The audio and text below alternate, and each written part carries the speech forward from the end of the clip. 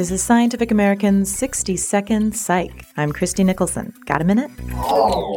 Studies have shown that time spent in nature does us all good. Specifically, a recent study done with 1,200 people, published in the journal Environmental Health and Technology, found that even just 5 minutes in a leafy park can significantly boost our mood.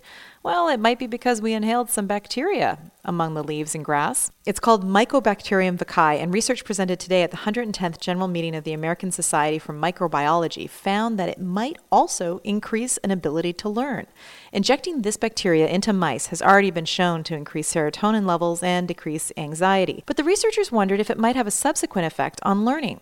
They fed the bacteria to mice and then tested them in a maze. And lo and behold, these mice navigated the maze twice as fast as mice who received no bacteria. But here's the caveat. When they tested the bacteria-fed mice 3 weeks after removing the single-cell organisms from their diet, they found that they were still faster than the other mice who never received any of the bacteria. However, the difference was not significant. So the results, it appears, are temporary. Of course, this is all in mice. Still, it might give a clue to why we get a boost in mood and clear thinking when we just take a simple stroll through the woods. Thanks for the minute. For Scientific American's 60-Second Psych, I'm Christie Nicholson.